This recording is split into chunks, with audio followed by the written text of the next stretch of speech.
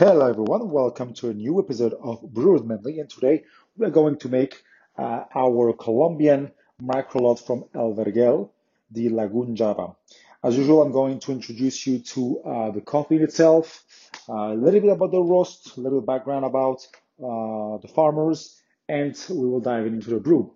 But before that, why did I pick this particular coffee?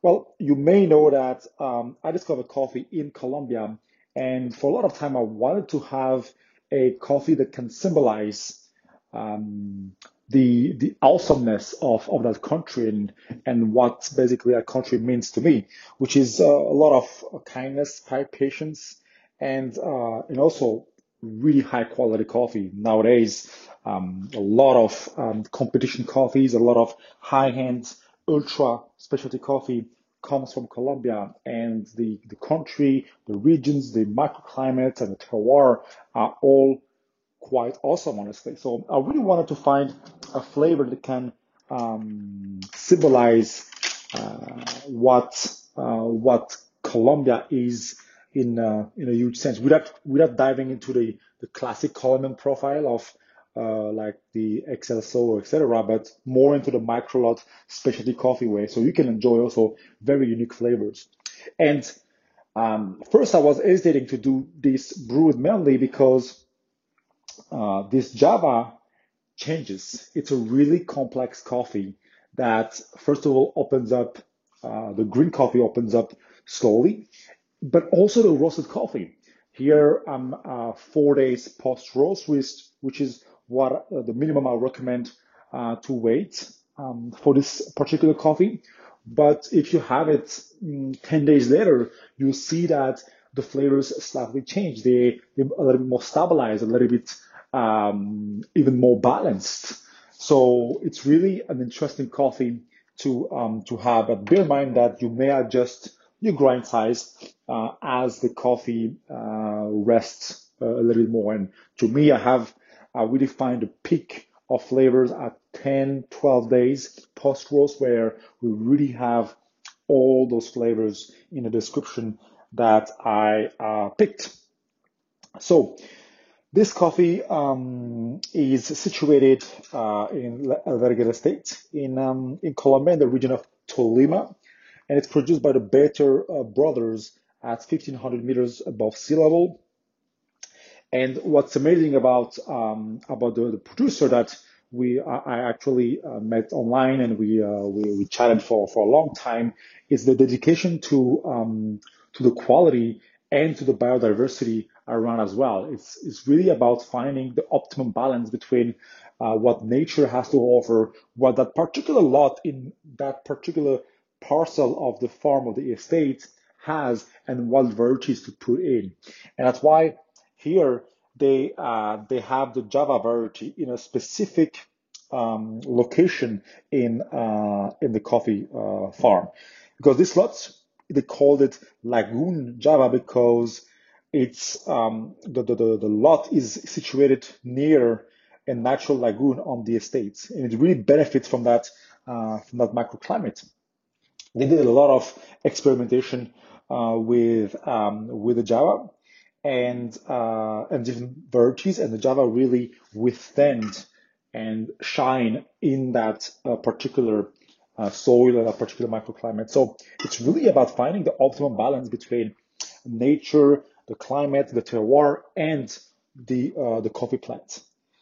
The process. So it's a semi-wash process, meaning that they have an aerobic fermentation in cherries for 48 hours, meaning it's just open air for 48 hours, and then they depot it, but they leave the mucilage for on anaerobic fermentation, and then they dry it for 15 days on raised beds at a lower temperature. So they have this control of the temperature and the fermentation, which allow them to really create the best that the coffee farm has produced. That's how I see coffee fermentation and processing. It's really a tool not necessarily to add flavors, but I like it the way they do it, in a way that they they want to pull the best of that coffee, the same way we as a roaster or brewer, we want to pull the best of a coffee, or roasted coffee, while they do the same with coffee fermentation, because that's where really they have a huge impact on the future of a coffee. All right, that's a little bit, yeah. Harvest was in May 2021, so it's a Java variety. And so Java variety is basically coming from, I think, Sumatra, from the Dutch who took it. So it's an Ethiopian landrace variety that what I think transplanted to Cameroon and then introduced in Indonesia and in Costa Rica. So it's really linked to this Ethiopian landrace once again, a little bit more than the Bourbon. So you will find some similarities like that floral aspect of it, but then you have a really unique Colombian terroir, and even in that Colombian terroir, you have here a lagoon, which gives a different microclimate. On the roasting, so we roasted quite short here. It's a 10 minutes roast, and the roast degree is light. So on a color scale, if you're familiar with it, basically the higher the lighter. 100 being plain white, so it's clearly impossible.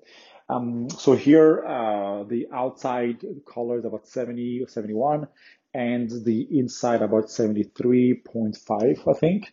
So light, but not ultra light, more towards light to medium.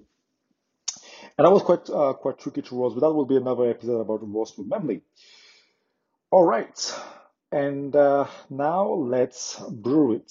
So in the cup, what we have here, so on the pour over, I'm using a flatbed brewer, and here I'm using the April brewer. And I would suggest to use, you can use also a cone shape, but for the cone shape, I would suggest to kind of lower the dose to have a slightly more homogenization in the blooming phase.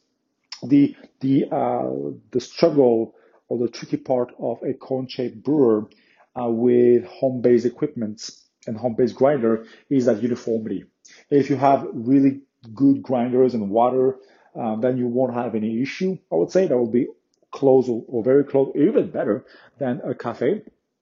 But for our basic approach at home, it can be difficult to brew like a 20 or 25 grams dose on a cone shape. A lot of bypass can happen. So I would suggest a flatbed brewer in that case that will really reduce that bypass or channeling or clogging that may cause some astringency or over issues or under extraction, etc., etc. But here I'm using a flatbed brewer, and the dose is 20 grams. I'm going to put 300 grams at 205. And here I wanted to have a little kind of caveat about the temperature. I use sometimes 198, 199 with this coffee later on. So here it's fresh. I'm really going to extract, all the goodness of it.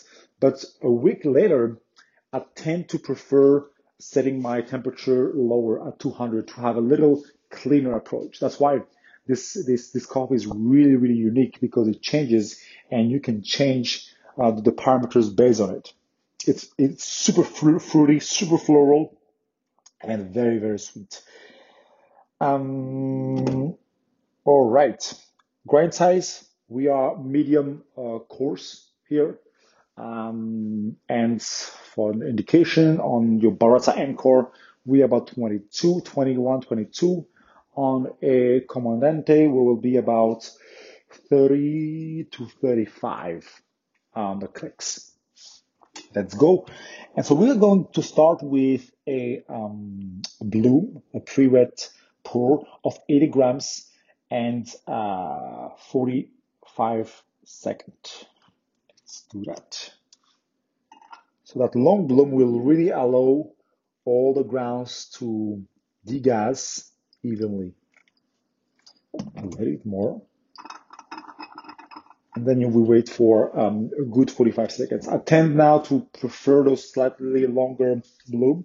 And with experience and a little experimentation, I realized that the classic 30 seconds bloom works with smaller doses like 12 grams, 13 grams, 15 grams. As soon as we get into the 20 grams or 25 grams, the depth is thicker, right? So that's why I like waiting a little bit more when I brew slightly more volume. All right, at 45 seconds, we are going to pour until 200, so 120. And my pour is quite fast here. I stay quite low and I try to pour as fast as possible. The idea is also to agitate a little bit and kind of put a lot of weight on the coffee so it can accelerate the flow. Not that we want a very fast flow, but sometimes on a flatbed brewer, it can slow down and clog at the end. And at the minute and 30 seconds, I'm going to pour my last 100 grams to hit my 300 grams. Right. And we should target 2 minutes 45, below 3 minutes basically. If you go above 3 minutes, you may lose that cleanliness, the fruitiness, floral aspect of it, and get really that sweet vanilla cake. But here, once again, I want a little bit of juiciness. And you'll see that this coffee has a really balanced acidity and a quite syrupy body and texture. Let me prep my cup.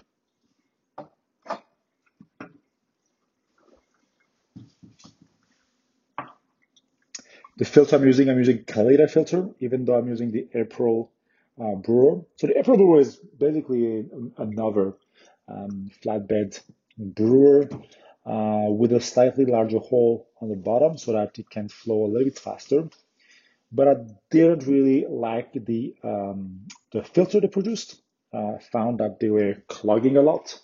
So I switched back to the Kalita one. So we're done in 2 minutes and 50 seconds. Okay, perfect. And the same way I explained earlier that the green coffee opens up, the roasted coffee opens up, and this coffee as well, brewed, opens up. The first part is really that floral and a very fruity part, and then as it cools down, it gets sweeter with more vanilla pods or vanilla cake qualities. And when you taste this coffee, it's nearly impossible to pinpoint and to know exactly that it's a Colombian coffee. That's why I find Colombian coffee truly unique, because every single region, every single variety, every single farmer has this uniqueness that can trick any seasoned coffee drinker or coffee professional. I will never guess that this was a Colombian coffee, for example. Sometimes hot, it can almost be close to that those current floral qualities of our Kenyan coffee. This is really hibiscus and very rose hip. Here it's more sort of elderflower florality, so it can be really tricky, especially because the roasts, the way I roast are quite similar, with a shorter development time than usual.